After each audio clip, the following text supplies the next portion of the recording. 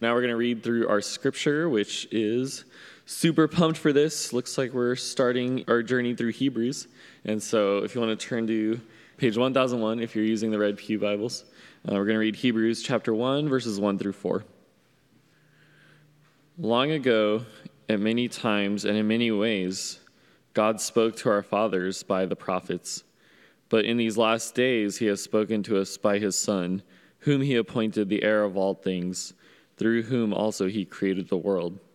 He is the radiance of the glory of God and the exact imprint of his nature, and he upholds the universe by the word of his power.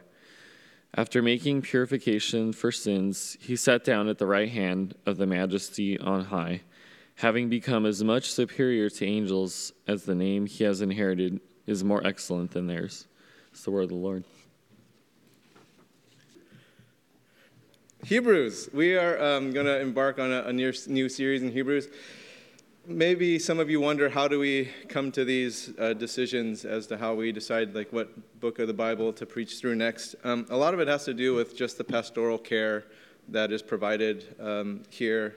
So Nate and I will talk about what's been going on. So this last season, we've actually been receiving a lot of questions in regards to Christology and in regards to soteriology. So that's why we kind of prayed about it and said, I think we got to go through a series in Hebrews, because a lot of these questions that we're receiving, people are asking, and hopefully Hebrews can address that for them. Nobody knows definitively who wrote the book of Hebrews. There are guesses, but nobody knows definitively who wrote it or who it's even addressed to, because the title Hebrews actually didn't even come until later, after the book was written, and people gathered together and thought hey, we need a title for this book, because there's untitled book.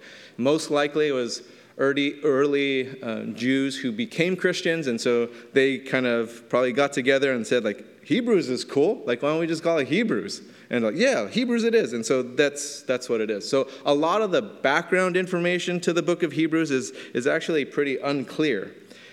So we're not going to focus on the unclear stuff. We're going to focus on the more clear stuff, which is the content of the book itself.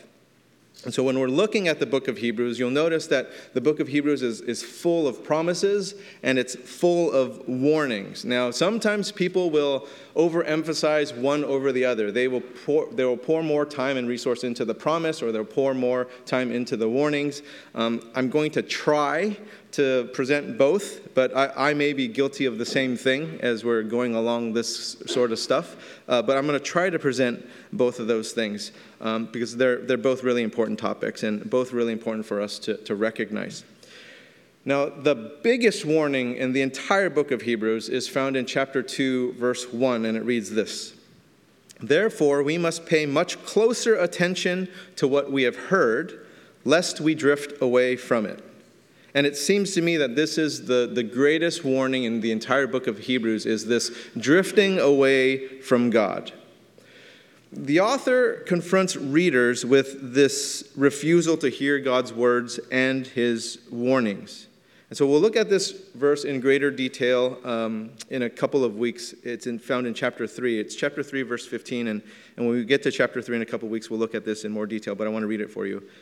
"Today, if you hear his voice, do not harden your hearts as in the rebellion."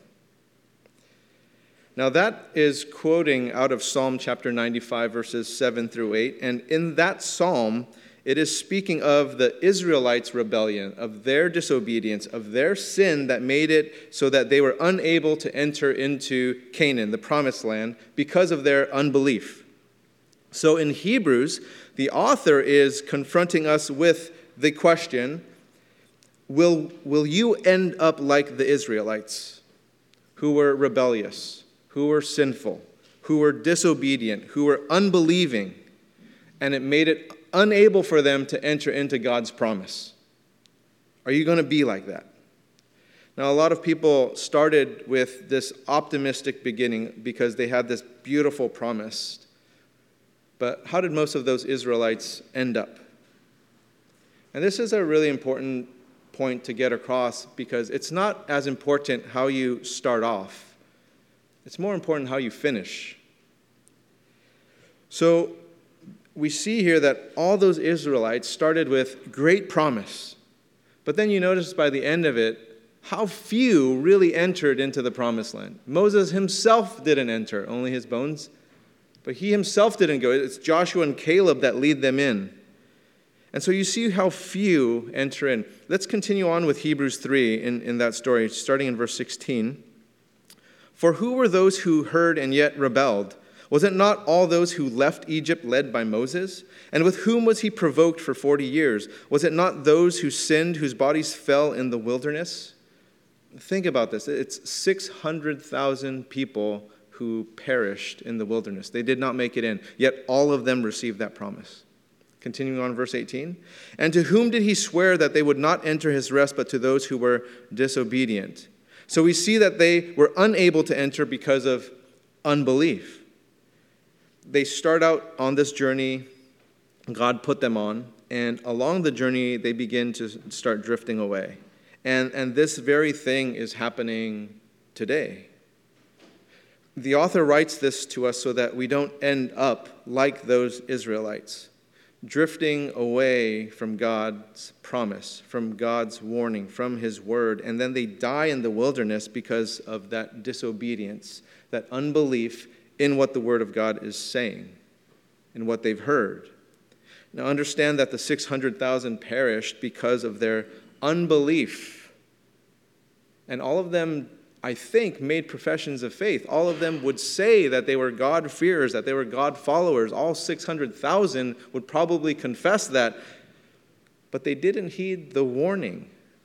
They didn't believe in the promise. And so you go back to chapter 2, verse 1 again, and the author writes, therefore we must pay much closer attention to what we have heard, lest we drift away. See, it is possible for us to drift away. Otherwise, he wouldn't have written this. And all 600,000 of those who entered into that promise perished because they didn't believe. They were disobedient. They were rebellious to the word of God. And this is a word of warning to those of us who profess a faith in Jesus Christ. This is not for an unbeliever. This is not for someone who doesn't take this faith as something of their own. You take a look at these other verses in Hebrews, and it's scary. Take a look at chapter 3, verse 6. And we are his house, if indeed we hold fast our confidence and our boasting in our hope. You notice these conditional words there. Skip down to verse 12. Take care. See, this is an active work that we are to do. Take care. Take care, brothers, lest there be in any of you an evil, unbelieving heart leading you to fall away from the living God. You'll be led away if you don't take care. There's conditions there. It doesn't just happen. And so you see these conditional warnings, if, take care. It's not just, I'm here and then that's it. I'm done. I'm cool. I'm good with God forever. It's not how you start. It's how you finish. And our relationship with God is dynamic, just like any other loving relationship in your life, whether it's with your spouse or your children or your parents or your friends. It is dynamic. It is living. It is real time, just like your relationship with God, in that there's a continual loyalty. There's a continual allegiance to that relationship. It's the same with God.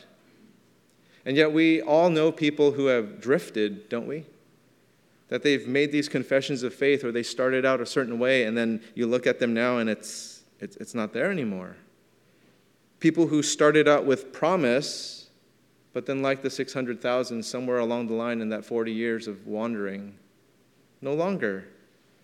And these conditional warnings continue in Hebrews. Those aren't the only ones. You go down to chapter 6, skip over to chapter 6, starting in verse 11. And we desire each one of you to show the same earnestness. You see how this is active, it's dynamic. Show. To have the full assurance of hope until the end, so that you may not be sluggish, but imitators of those who through faith and patience inherit the promises. You exercise those things. Chapter 12, verse 25, this is the last one I'll do before we head back into the beginning of Hebrews. See that you do not refuse him who is speaking. Dynamic, active. For if they did not escape when they refused him who warned them on earth, much less will we escape if we reject him who warns from heaven. How often did those Israelites think about going back to Egypt? So like us, how often do we feel like going back to how it was for us? How we used to be, how we used to live, how things used to be for us? How often do we think about living in the past? And we just forget so quickly that, God has done amazing things in our life, and he's delivered us from all these different situations, and we praised him at that time. Things were so great at the time. But then how long does it take until we just start grumbling about it again? Right? Oh, God, thank you for that job. And then like a month later, man, I hate this place. I wish I had another job. It's just so fast. We are just like the Israelites. For example, Exodus 15, right? If you look at Exodus 15, they are singing the praises of God for delivering from the slavery in Egypt. They are so happy. And then how long did it take for them to start grumbling? One chapter. Could you just flip it over to 16? And the very first thing it says there, verse 2, and the whole congregation of the people of Israel grumbled against Moses and Aaron in the wilderness. It is that quick. Yay, God. Oh, God, this sucks. Like, I don't hate this stuff. We're the same way, where God delivers us from something, we praise him, and then we don't like how God is delivering, and then we grumble, and then we start blaming people, right? We start blaming people. Oh, Pastor so-and-so did that. Oh, those elders do that. This church makes these decisions. I can't believe that committee, and all this kind of stuff. We just start doing that sort of stuff. And then people want to go backwards. I wish we were how we were before. I wish we did the things that we did the way we did before, and I wish we had those people here, and I wish all this stuff. And we start grumbling, and it starts holding us back to actually where God is moving us forward. And it's this unbelief of what God has ahead of us that will cause us to die in this wilderness and never experience the promise that he has ahead of us. Is this you? Is this you? Is there something holding you back from moving ahead with God? Whatever that is. Is there something? Are you drifting away because of disobedience, unbelief? Sometimes these people can seem to be like the most godly people, but they're actually the ones that are drifting away the quickest. Because you think about it, the 600,000 people who perished in the wilderness, don't you think some of them were like you and me? Some of them believed God, that they were doing the right thing, that they were exactly where they were supposed to be with God, that they totally thought that they were right. But where did they end up? Perished in the wilderness, without promise. They drifted. Why? Prideful.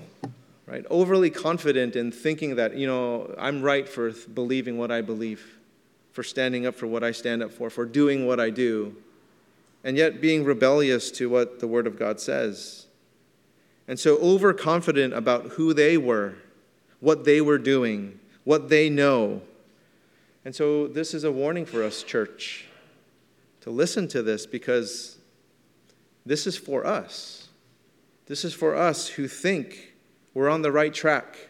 We're doing the right things. We believe the right things. We know the right things.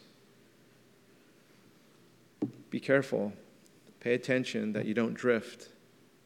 You look at chapter 4, verse 1, it reads this of Hebrews. Therefore, while the promise of entering his rest still stands, let us fear. It's active. Lest any of you should seem to have failed to reach it. And so this is a warning to those of us who are close to God, that our faith is to be active, that we are to live this out. It's not something that's just stuck in our head, that's just for something for us to think about. It's something for us to be persistent with until the end.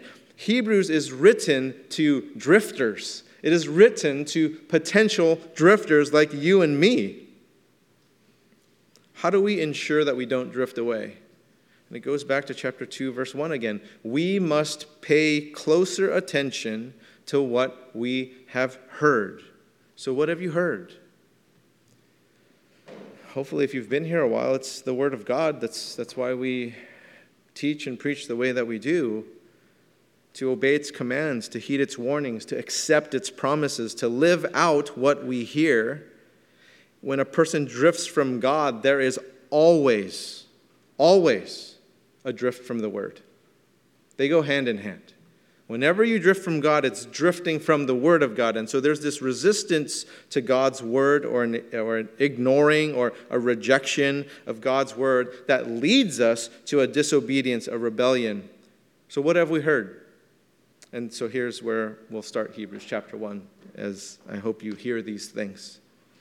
Long ago, at many times and in many ways, God spoke to our fathers by the prophets, but in these last days he has spoken to us by his Son, whom he appointed the heir of all things, through whom also he created the world. He is the radiance of the glory of God and the exact imprint of his nature, and he upholds the universe by the word of his power. After making purification for sins, he sat down at the right hand of the Majesty on high. There is a ton of Christology in here. There's 7 things that we're going to look at just in these 3 verses. So, in Jesus Christ, we are given the final word about the last days. And if anyone ever wants to know anything about the future of the world, all they need to know is who Jesus is. And then these 3 verses inform us of who Jesus Christ is. And so here's the first one: heir of all things. You look to Luke chapter 1, verses 32 through 33, and it reads this: He will be great and will be called the Son of the Most High, and the Lord will give to him the throne of his father David, and he will reign over the house of Jacob forever, and of his kingdom there will be no end. You look at John chapter 16, verse 15. All that the Father has is mine. Heir of all things. He owns it all. Whatever people believe about Jesus outside of Christianity, it's usually a smaller belief than Jesus owns everything. They usually believe something smaller than that, right? And it is all his. This is all Jesus Christ. And this is really important for us to hear, because if there's any doubt about the future, that we can rest assured that all of this is Jesus's. It's all his. That, you and I really don't have to worry. We don't have to scheme. We don't have to plot. We don't have to do political maneuvering, because it's all his.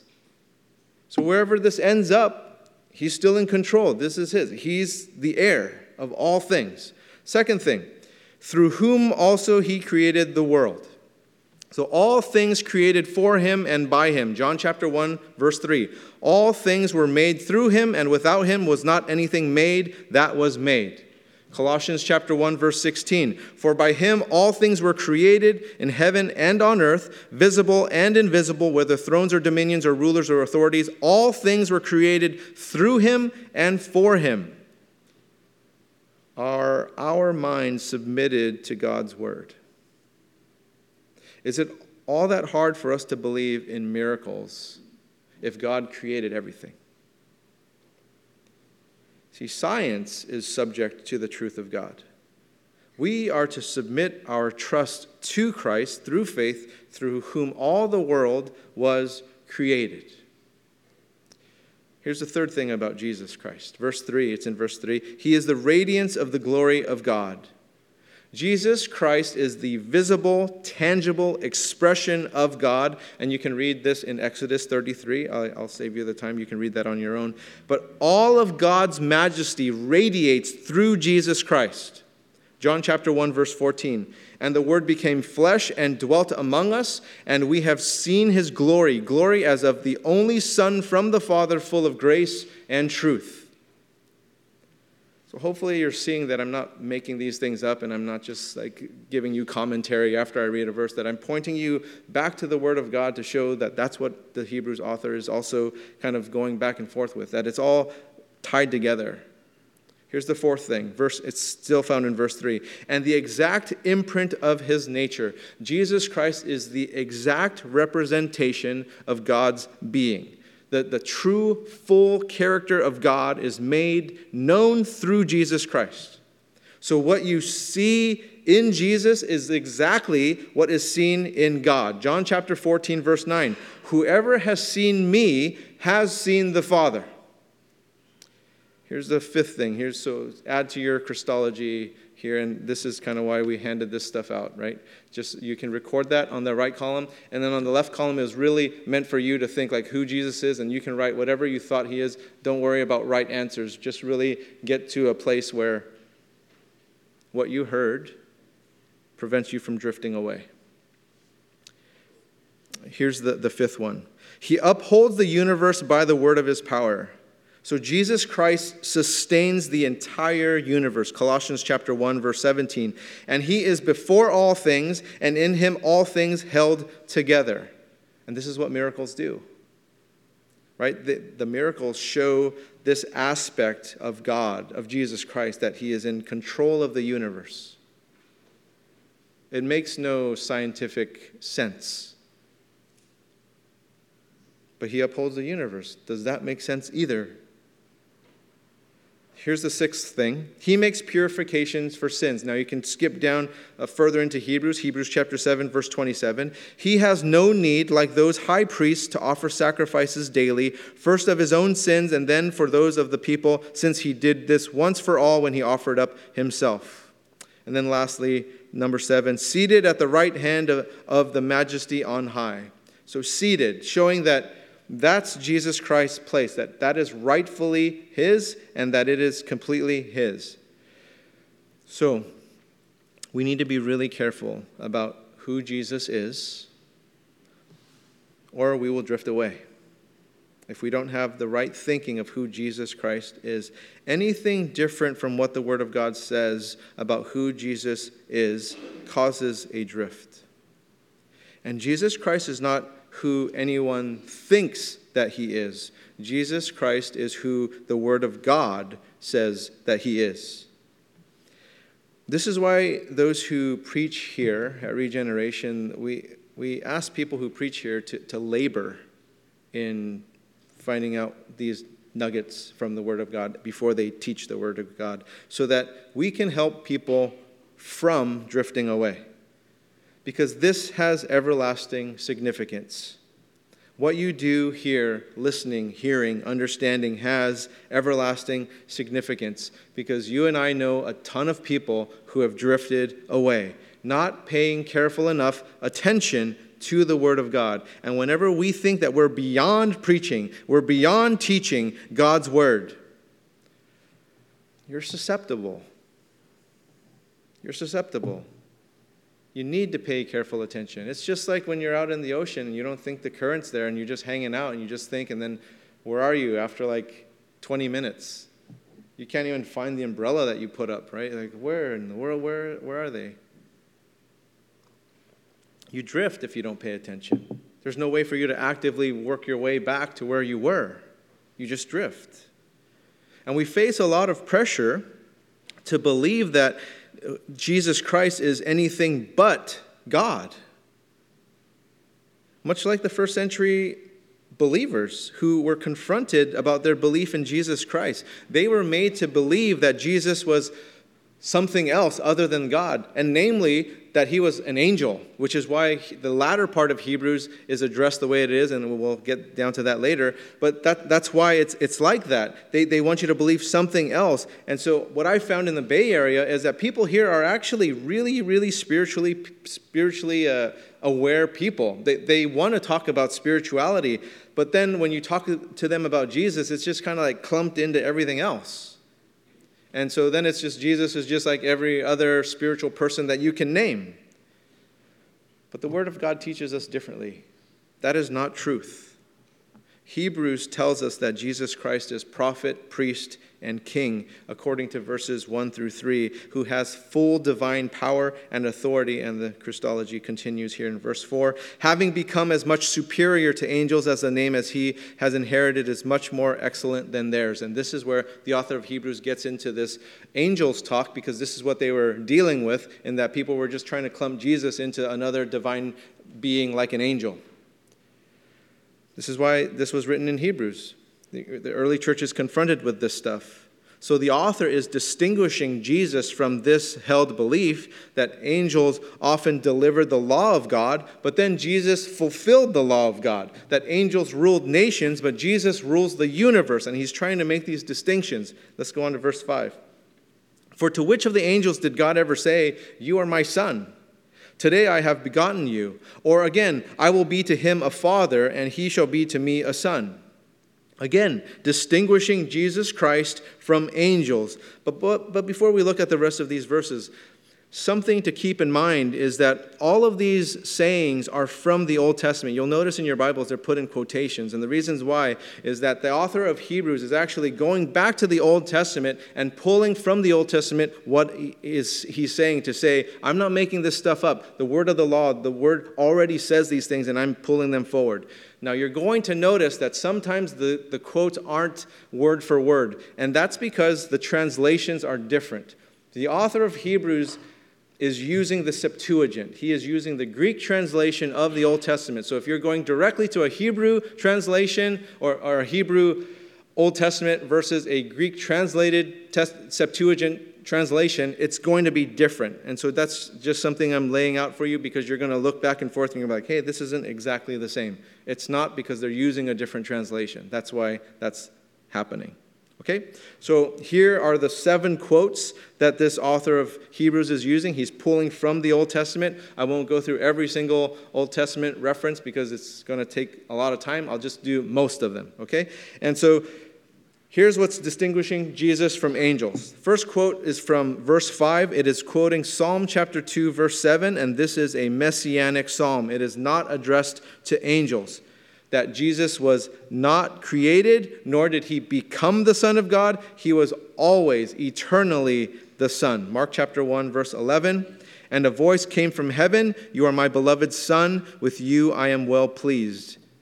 And this is a declaration to this truth and to this baptism.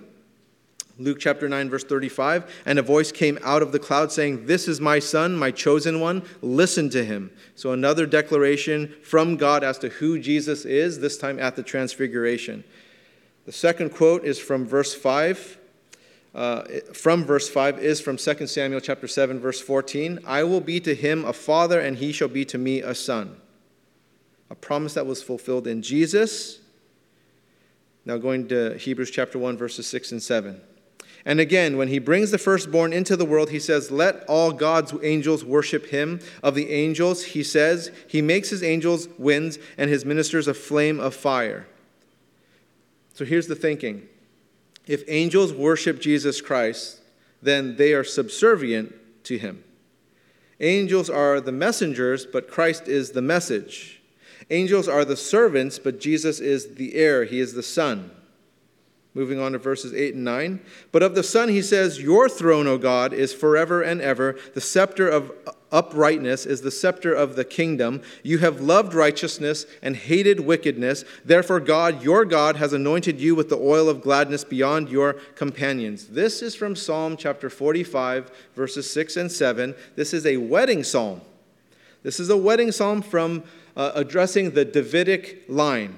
And so this is the context of the author, that the fulfillment of this is through Jesus Christ. It is not through angels, that through Jesus Christ, through that Davidic line, the kingdom of God is a righteous kingdom, and the children of the king are to love righteousness, and they are to hate wickedness.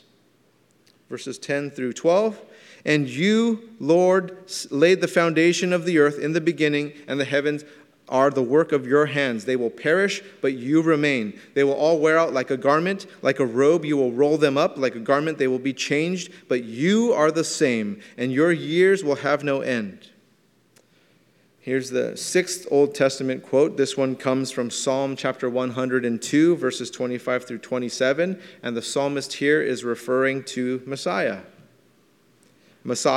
And as we have the resurrection and the ascension, and now we're waiting for the return, we have more complete of a story that we can connect all these dots, and we see that from this psalm, all of this is pointing to Jesus Christ the Son. The Old Testament points to Jesus Christ. I'm hoping you're seeing this as well, because the author of Hebrews is trying to point that out as he's breaking these things down. and that the things of the world, they change, but Jesus Christ does not change. Verse 13, and to which of the angels has he ever said, sit at my right hand until I make your enemies a footstool for your feet? See, an angel doesn't have that position. Only the Son of God has that rightful position. It's a position reserved for the Son who finished that work on earth. Last verse here. Are they not all ministering spirits sent out to serve for the sake of those who are to inherit salvation? See, our salvation is through Jesus Christ alone. And Jesus Christ is God, not some other ministering spirit that is sent out to help like an angel. All of us have concerns about our future. We always have worries, right? It's a normal thing. But we also have to remember who we worship, who we follow, who's in control. The God who has called us by name and is the good shepherd who knows his sheep. And understanding these things and knowing these things, all those 7 things about who Jesus Christ is, all those 7 things that distinguish Jesus Christ from some divinic character or some angel with spiritual powers or things like that. All those things, as we hear these things, hopefully they prevent us from straying, drifting away, because we understand who Jesus Christ is. And so it should change how we pray. It should influence how we make decisions, how we view the world, how we live our life. Hebrews 1 transforms those of us who actually heed these promises, who actually heed these warnings. For those of us who struggle with that, ignore that, I think we already know our path in accordance to Exodus, that 600,000 people perished who had a profession of faith to God, but yet never entered into the promise. So my hope as someone who's just teaching out of the Word of God this morning is that we aren't victim to drifting away from the Word of God, that we stay true to it because we know that that gate is narrow. Let's pray.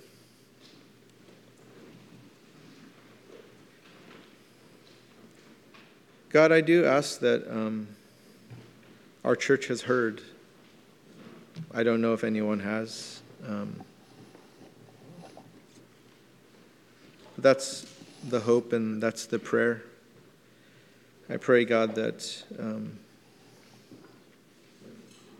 we're changed by it, that we aren't drifting away from it. And